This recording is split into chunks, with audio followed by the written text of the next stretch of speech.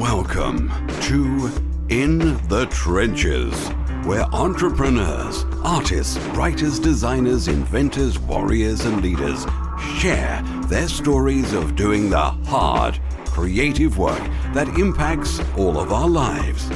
Let the journey inspire you to do something worthwhile, build something bold, and create your life's work. And now, your host, Tom Morkis. Hey everyone, welcome back to another broadcast of In the Trenches. I'm excited to have Kevin Waldron on the call with us today. He is the founder of Waldron Leadership, and you can find that at waldronleadership.com. And I've gotten the chance to hang out with Kevin for a couple days, actually in sunny San Diego, and he's just an amazing person, has some very keen insights into entrepreneurship, into business, and his background, which you can go check out more on Waldron Leadership. But he built a company to 200 employees and $24 million a year in sales. And this was like a brick and mortar type business. And I say that because a lot of the people who I interview are on the online space, and there's a lot of value in that too.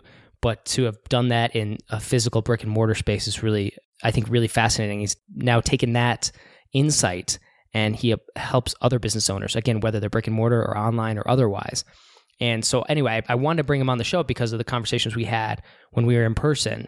And I wanted to specifically kick it off with this idea of leadership. So we were just talking before we hit the record button about leadership and this idea that sometimes people hear that word and they think they need to be something that they're not.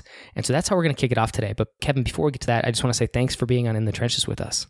Hey, my pleasure, Tom. I'm really happy to be with you. Yeah. So this idea of leadership, I really liked how you mentioned that. You know, and I see that. So it's this idea that when people talk about leadership, it immediately, I think, we get these ideas or these visions of something that we're not or something that we must become. What are your thoughts on this? Yeah, I mean, I'm really passionate about this right now. I was having a great conversation with a female client a couple of days ago, or on Friday, who's a really powerful woman, powerful business leader, but very self-effacing and very understated and, you know, doesn't think she's all that in a bag of chips, but gets stuff done at a rate that would put you and I to shame, right? I mean, just really powerful. And I said, well, what do you think a leader looks like? And we kind of hemmed and hawed about it a little bit.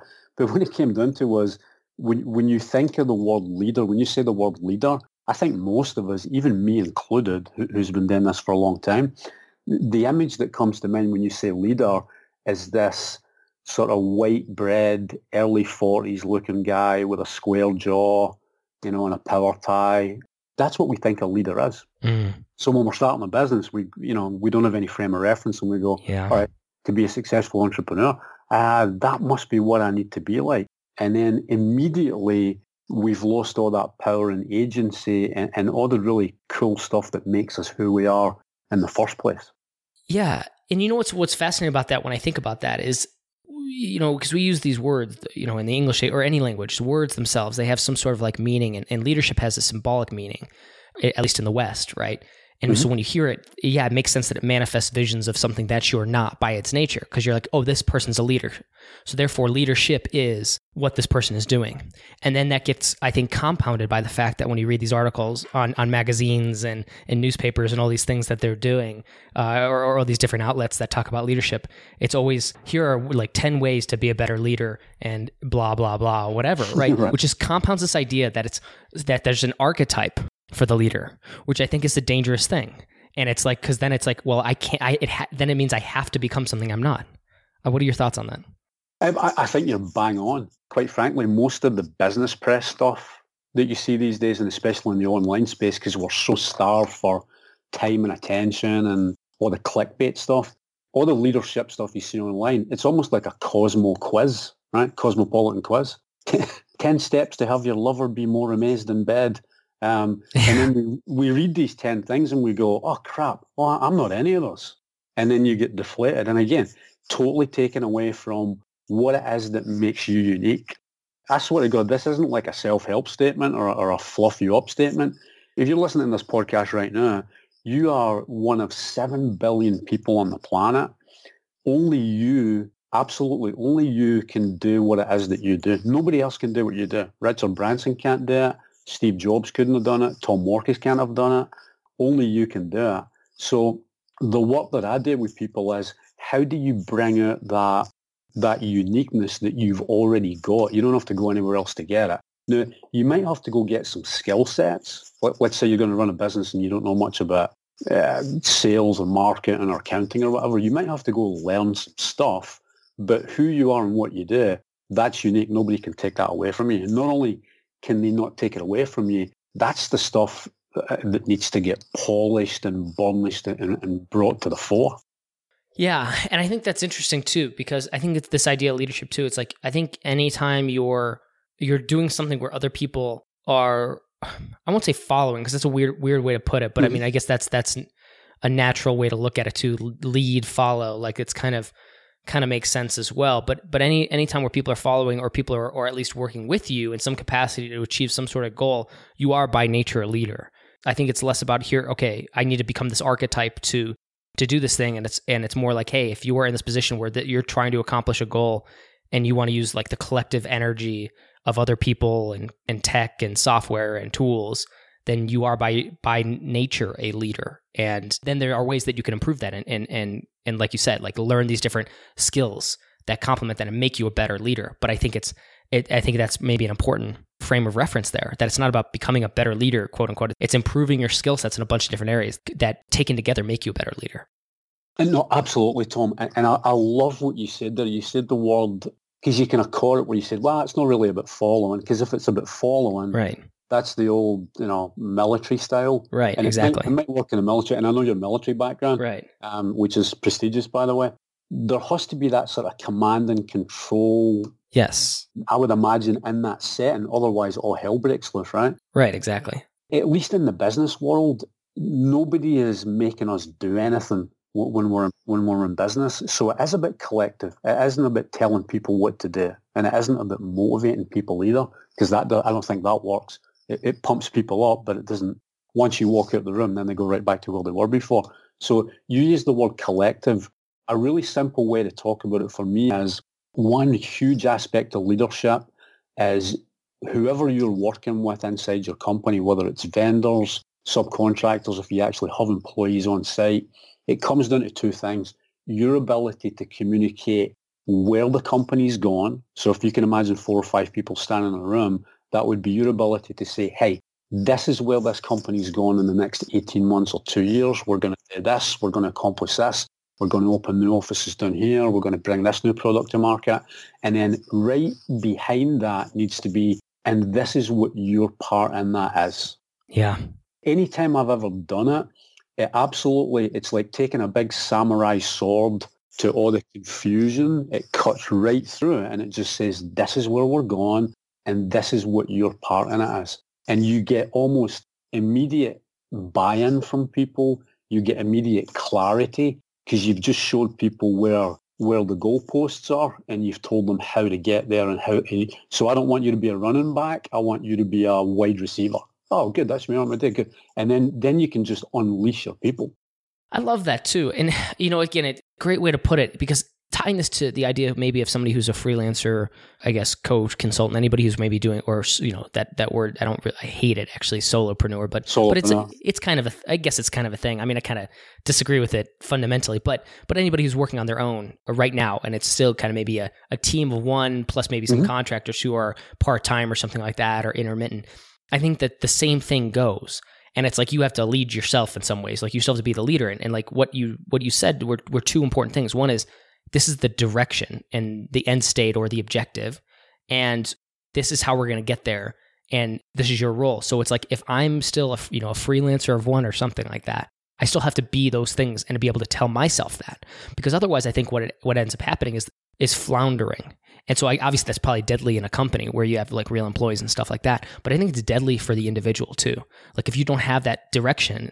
Absolutely. It's even more deadly if you're an individual, because if you have other employees run about you or other staff, when you say something that doesn't land right, like when it comes out of your mouth, you can read people's body language. You can go, oh, that sounded like crap. That didn't look like it landed.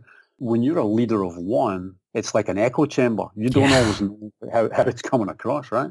Yeah, and you got to convince yourself first, right? Yeah, you have to be your first sale. Yeah. And I don't mean pump yourself up, but I mean like, all right, what is it that I'm trying to get done here? Is my vision clear? Is it clear for me? Because if it's not clear for you, sure as hell not going to be clear for anybody else. No, and I wonder how many people who start like on their own, probably no way to really study this, honestly. So all we can do is maybe allude to it or make some inferences. But how many people could really go from one to a company and grow it if they didn't have a direction as an individual to begin with? And I wonder how many companies or businesses fail. You know, that you probably heard that term. It's like what, 70 or 80 or 90% fail within X number of years after they start. Yeah. I wonder how much of that is that root cause of not having that direction, that clear, decisive direction. Yeah, that's a good question. I have no idea. And you don't need to have I had somebody come in to see me a couple of weeks ago, and they had this massive plan mapped to it. It was beyond clear. It's like, here's the 5-year, the 3-year, the 1-year goal, the 3-year goal, the 5-year goal, the 10-year goal. And here's all the things we're going to do, and here's all the blah, blah, blah, blah. Good. How much action are you taking on that right now? Or when did you do that? When was that last updated? And the guy said, well, we redid it in October of last year. You know, I'm like, are you kidding me? So you've got this great plan out there, but you haven't done anything about it. So the opposite can be just as bad. So when I'm talking about clarity, you just need enough clarity that you could turn around and explain to an 11-year-old boy in the street, this is where we're going, and this is what we're up to, and this is what we're trying to get done. And that kid would go, oh, cool, I get it. Right? It's just that level of clarity. Yeah. And if you have that level of clarity, and you have to, for me, you have to employ the intellectual effort to sit down and do that. It doesn't take long. Okay, what is it that I'm really trying to get done? Where is it that I really want to go? What does success look like if I was just going to put some metrics and some numbers on it? And that way, once you put that together, there's no guarantee you're going to make that happen. But here's the deal. You've got a hell of a lot better chance if you've got some direction than if you don't have any. And it's the difference for me, Tom, between being accidental and being intentional. Yep. Right? You're accidental. It's just like stuff just go on. Maybe if this happens, maybe go in that direction. Maybe we bump into this guy. Those are the businesses that tend not to stay around. And you know, it's interesting that word intention. I just did another interview for somebody else who will be on In the Trenches in the future here. We talked about this idea of intention and attention. And how without intention, you can't effectively like place your attention. So then where's the activity? Where's the profitable, productive activity? Because if you're not intentional about it, like again, then your attention gets grabbed in a million different directions, right? Because you're not intentional about where you put that. And I just think that's interesting that it came up again here, and this idea of intention and that being so important, because that, and I guess in a matter of speaking, kind of what you're describing, it's here's our intention as a company, or here's my intention as an individual. Like, this is where I want to go. And not even having to be like, getting to that extreme where we build out this 500-page plan. That reminds me of my military days as well, because we'd see that happen, right? And it's like, okay, yeah, this is great. I know it's good for like the higher ups. They love this stuff. But the guys on the ground don't care about this at all. It's like, man, what's the next month and the next quarter look like? And okay, do we have like an idea that nests with like the bigger vision here? Sure, whatever that might be. But that's pretty simple typically. It's like you want to be like, you know, the best at what you do. Because if you're the best at what you do, then you can support all the other units and all the other people, and then you can win the fight. You know, it's something like that. So like the military thing, it's a good analogy, good application. But in the business world, I think just as important. I think that's really fascinating. So it's this idea, we want to have intention, we want to be intentional. And I think of another analogy I think somebody gave recently that resonates with me as I think about it. So I live in the mountains. If I wanted to get like, I don't know, go to the ocean, I wouldn't map out like a whole plan. And if I was on foot or something like that, like, yeah, maybe I would look at some maps or something like that of what I had and say, okay, this is probably the best direction. But then it would be like, once we decide, okay, we just got to go west. So, and then this is the general direction we're going to head in. Like, it seems to me like that's about all you need, like to get started. And then you figure out the particular difficulties. Oh, like this, we got to traverse some water. Or, okay, we got to go up this really steep incline. And then that stuff always changes. But just going west is probably your best bet, and just start moving. Listen, whoever's listening to this podcast right now, I implore you, Tom just gave you gold there, right? It's like, see it and start walking. Yeah. All right. I was thinking about gold mining one time. Yeah. We took the kids up to gold country, and we live in California. Nice. And they got little pans, and they were able to pretend that they were mining for gold and all this kind of stuff. And the thought came to me, it's called panning for gold. It's not called planning for gold, right? Like these kids they were doing something. Yeah. And by the way, I love that your podcast is called In the Trenches. Yeah. Yeah. It's not called In the Clouds. It's called Right. in the Trenches. Yeah. And it's funny. That's another great kind of analogy, but also true. It's like, and I say this not as somebody who's mastered it at all. It's like, it's actually one of probably my greatest vice. And I recognize it is this propensity to overplan. And I know it's a manifestation of like my own fears of like, dude, like just do it, you know, like if I could clone myself and then slap myself, I would. I'd be like, no, stop it. Like do it. Because if I'm working with a client or working with somebody else, it's very easy for me to just be like, just do this. You're already on the right track. Like keep doing that. Or, oh no, this is like, you're spinning off this planet right now with all these ideas. Like stop doing that. Do this thing. Like it's very easy from the third party perspective, but internally it's something I very much struggle with. And maybe that's another point of why like coaching and mentorship and things like that are so important too, because it gets you out of your own head. I mean, you couldn't have said it any more brilliantly. It's like that's what coaching's for. Coaching is not about disseminating information, you know, like I'm some kind of Pez dispenser. It's about working with people, and in most cases, really smart people that just get in their own way, right? All of us, we have blind spots. So one of the things sometimes people are surprised about me is that I have a coach. Well, if you're a coach, why the hell do you need a coach? Well, because there's things that I don't see. There's things that you know, that I trip myself up on. There's things that I know to do, and then I'm not doing them, right? So that's why you have a coach to just have some fresh perspective and kind of remove that blind spot. And for most people, when you remove the blind spot, then they're free to, you know, what they say in the airplane, you're free to move about the cabin, right? Yeah. I just want to point out, one of the things I love about you in the short time that we've known each other is you really are a leader because you're a tremendously accomplished person. Like you're really great in your space and you provide great value for customers, but you don't think you're all that in a bag of chips. Your willingness to just point out like what you did a couple of minutes ago there, like where you're not perfect or where you do get in your own way, that willingness, so anybody that's listening, the willingness to take stuff on that you couldn't see how to do, the willingness to when you see something that's getting in your own way, and then being able to do something about it, that's 90% of the battle. Because if you have the willingness, the skill set will come. Man, that's a hopeful thought for me too, you know, and hopefully for anybody listening, because that's it, right? It's like that. 'Cause I'm also very self-critical, right? And it's like, so I don't get down on myself, but that is an inspirational, I think, true message. And I believe it. I do believe it at my core, because you can't change if you don't know what to change. And so I think there's got to be some sort of like introspective nature to anything you do, or if you want to accomplish anything, not to the degree where it bogs you down, right? That's the extreme, but you'd have to have some part of it. So I do appreciate that insight.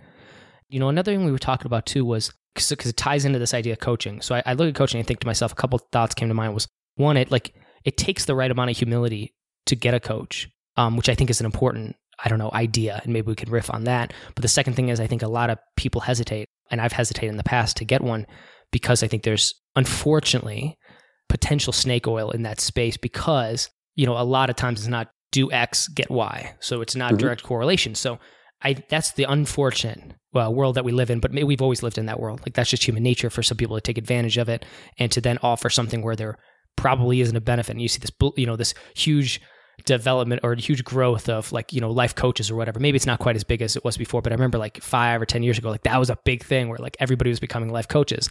But then you take a step back, you'd be like, I don't know if I want to get coached by this person, like on my life. So like that's unfortunate, right? That's the unfortunate byproduct of the nature of that industry and just like our world. And I guess I bring that up to tie that in also to this idea of like effortlessness versus effectiveness that we discussed offline. And I think that ties directly into it, that there's a lot of people selling effortlessness. And I think that's especially dangerous, like in anybody who's a coach who sells effortlessness. But anybody who sells effortlessness to some degree, I think is, you know, that's a scary thing. And I don't know if you want to riff on that, Kevin. I don't know which direction we want to go with it, but it was just some thoughts that came to mind. It's a great point, and I'm just trying to figure out how to talk about it in a way that would be useful for your listeners. Yeah. The opportunity that the online space provides people, I think, is fantastic. I think you could create a really great living online. I don't do a lot of online stuff myself, but if it's done correctly, you can make a boatload of money, you can provide a ton of value to people, and you can live a really good life. Right? Mm-hmm. And it doesn't have to get, for most people, it doesn't have to get much more complicated than that. No. If you're doing that, you're living a good life. this idea of effortless, no, the snake oil thing. Yeah. For me, 90% of what I see online about that kind of stuff is unadulterated bull. Yeah. They're selling people on, oh, you won't have to work that hard, go from this to that with no, lose weight by just imagining things or whatever. It's like, it doesn't work. Great example. This isn't to knock him, because actually I love his material, but like Tim Ferriss, it's like the 4-hour work week. Like, it's by its nature selling this thing that is actually like fictional. And I think most people read it and actually appreciate it. It's like, okay, yeah, we know it's called the 4-hour work week. That's like a marketing thing. And underneath it, it is more about this effectiveness and optimization. But I think that's the scary thing, is like, it's like people saw how successful that is. And you see this natural trend, because we know psychologically people are compelled by, doing less, making more, like that magic pill. Yep. But it's just, it's a very slippery slope, right? Well, I love that you say that, because the new face for me is all this stuff about life hacking. Yeah. Don't even get me started on that. And I must admit, I'm stupid enough to say that I tried it. I tried the of course, me too. coffee where you put a stick of butter in your coffee. Yeah. As I was doing it, right, because I'm interested, I like trying new things. Yeah, and same. as I was doing it, I'm thinking to myself, you're an absolute moron. Some guy in the internet just got you to put a stick of butter in your coffee. And my wife's looking at me in the kitchen like, what the hell are you doing? Right? That's so and funny. not just to knock that one thing, but you said the psychological makeup, Tom. Yeah. All of us at our core, because we're human, right? So we've got all the great attributes about us, and then we've got all the character defects about us too. There is a part of all of us that wants something for nothing. There is a part of all of us that goes, all right, it would just be great if I could just hit a button and $1 million would appear, right? The reality is, through history, I saw you had some Marcus Aurelius quotes on your site. Yeah, big fan. What it is, for me, it's not about life hacking, it's about mastery. I'm interested in mastery. And mastery ain't easy, right? But if you look at anything worthwhile in your life that you've ever accomplished, look at all the stuff you did in the military. All the parachute jumps and the crazy stuff that you did. Anything that you've ever done that was worth anything, it had some sacrifice to it. It had some sweat and some blood and some guts and some moments of like, I'm going to die and, literally or figuratively. Yeah. That's the fun stuff. I think people should be much more interested in that, because that's where the gold is. What a great point. Like, so in my spare time, like in the evenings or something like that, or weekends, if I get some extra time, like I like to, my hobby is learning. It's a weird thing, but it's like I love it. And I love psychology. I love some of these things. So I found some really great resources recently. This guy that I've been listening to, Jordan Peterson, talking about his maps of meaning. He does this whole lecture series, and it's really fascinating. He basically takes Pinocchio and deconstructs it. And you think, well, that sounds ridiculous, but man, it's very deep. It's really compelling. And one of the things he talks about is the idea of, like in Pinocchio, it's like, this is the rabbit hole that Pinocchio goes down, is this idea of unearned celebrity. Oh. That's what you basically just described, was this idea we want something for nothing. We are human beings. By our nature, we are compelled, by that, essentially what is a false promise, that you could become famous overnight for having done nothing. And we see it in our society with social media, because you see some of these figures that become overnight famous for literally nothing. They actually didn't add any value to the world. They just became an interesting talking point. And so I think we all are trend towards that. And then that kind of goes along with this other idea that to become better, you have to go through a painful process to get there in some way, shape, or form. It's never, I'm here, like I'm unhappy with where I'm at, or I'm not happy with where I'm at, or I'm discontent. So I can either choose to do nothing, or I could choose to do something, and that something is going to be easy and it's going to make me better. No. If you choose to do nothing, that's kind of the easy choice, and it'll hurt you because it compounds. But if you choose to become better, that's going to hurt immediately, and it's going to hurt much more than doing nothing. And that's the thing, right? It's because if I want to be better, I have to go toward the pain or discomfort in some way, shape, or form. And that's a weird thing to, like, I guess, recognize in this world. And I was just want to riff on that because you kind of brought up this topic that I think is super important. And I think that's it. Like, you need to be able to, if you're a business owner, you're an entrepreneur, you're a writer, creative, whatever you're trying to do, you have to be actively moving towards discomfort, because that's the only path that actually gets you to some place better than where you are. So what you're saying then is that you need to be in the trenches. That's it. That's it. And that's how we do the shameless plugs too. That's right. So everybody's listening, go share this episode right now. Somebody you know who's working hard or wants to be working hard, and maybe are fooling themselves because they're not working hard right now.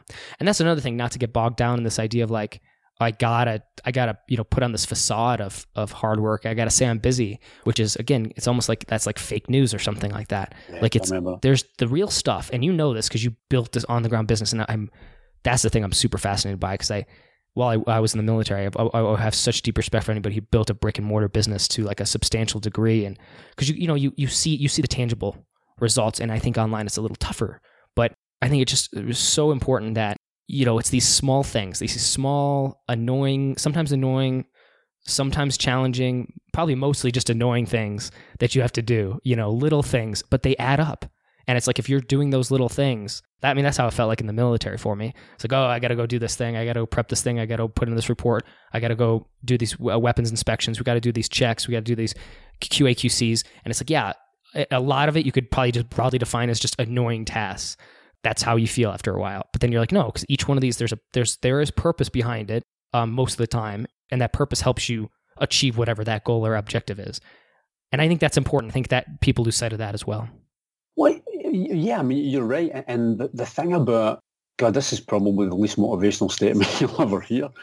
Life isn't supposed to be a series of high points, right? Like 24/7. Yeah. If life was a series of absolute high points 24/7 a day, your head would explode after about 3 days. Yeah. Just going from one high point to another. I want to be able to be involved in all of my life. I want the messy stuff. I want the great stuff. I want the in-between stuff. I have a good time wherever I go and whatever's going on, right? That's my goal. You put projects in front of yourself, or you put goals or targets. For me, that's just a way to figure out how I can be lit up and be involved in the moment and whatever I'm doing right now. So like talking to you right now, there's nothing going on in my world right now that is any more important than talking to you. My focus is completely here. I'm 100% here. I'm not thinking about what I'm going to do when I'm done. And it's a hell of a way to live your life. Yeah, it really is. Because I also, when I think about it too, how attractive multitasking is. There's another, that's like life hacking, right? Yeah. It's like putting butter in your coffee. And then you're like, yeah, that just doesn't work in the long run. It's the opposite. Like, I don't know about the butter thing, but definitely the multitasking thing is not an effective way to move forward. And it's what it is just all it does is train you to get distracted very easily. And it's like, I don't know how you build anything by being distracted all the time. Here's a simple exercise I'll give for your listeners. I do this with clients. If you want to think multitasking works, I would have you go do this.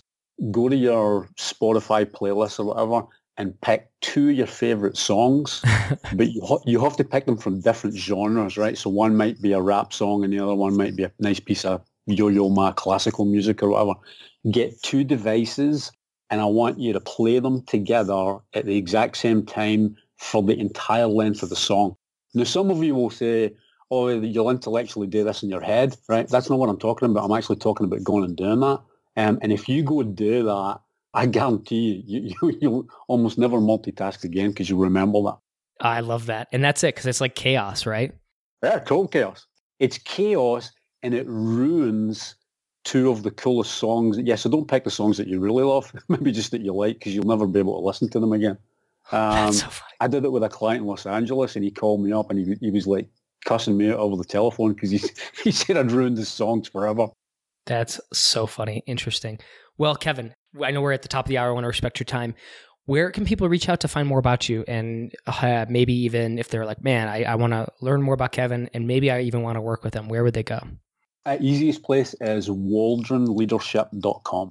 Perfect. I'll make sure that's in the show notes. Well, Kevin, thank you so much for being on In the Trenches with us today. Great conversation. I had a lot of fun. It was a pleasure. Thanks, Tom. Thank you for listening to In the Trenches. Your creative work doesn't stop here. Join the Resistance, the small but growing army of entrepreneurs and artists putting a dent in the world at www.tommorkes.com. Never fight alone. Join the Resistance.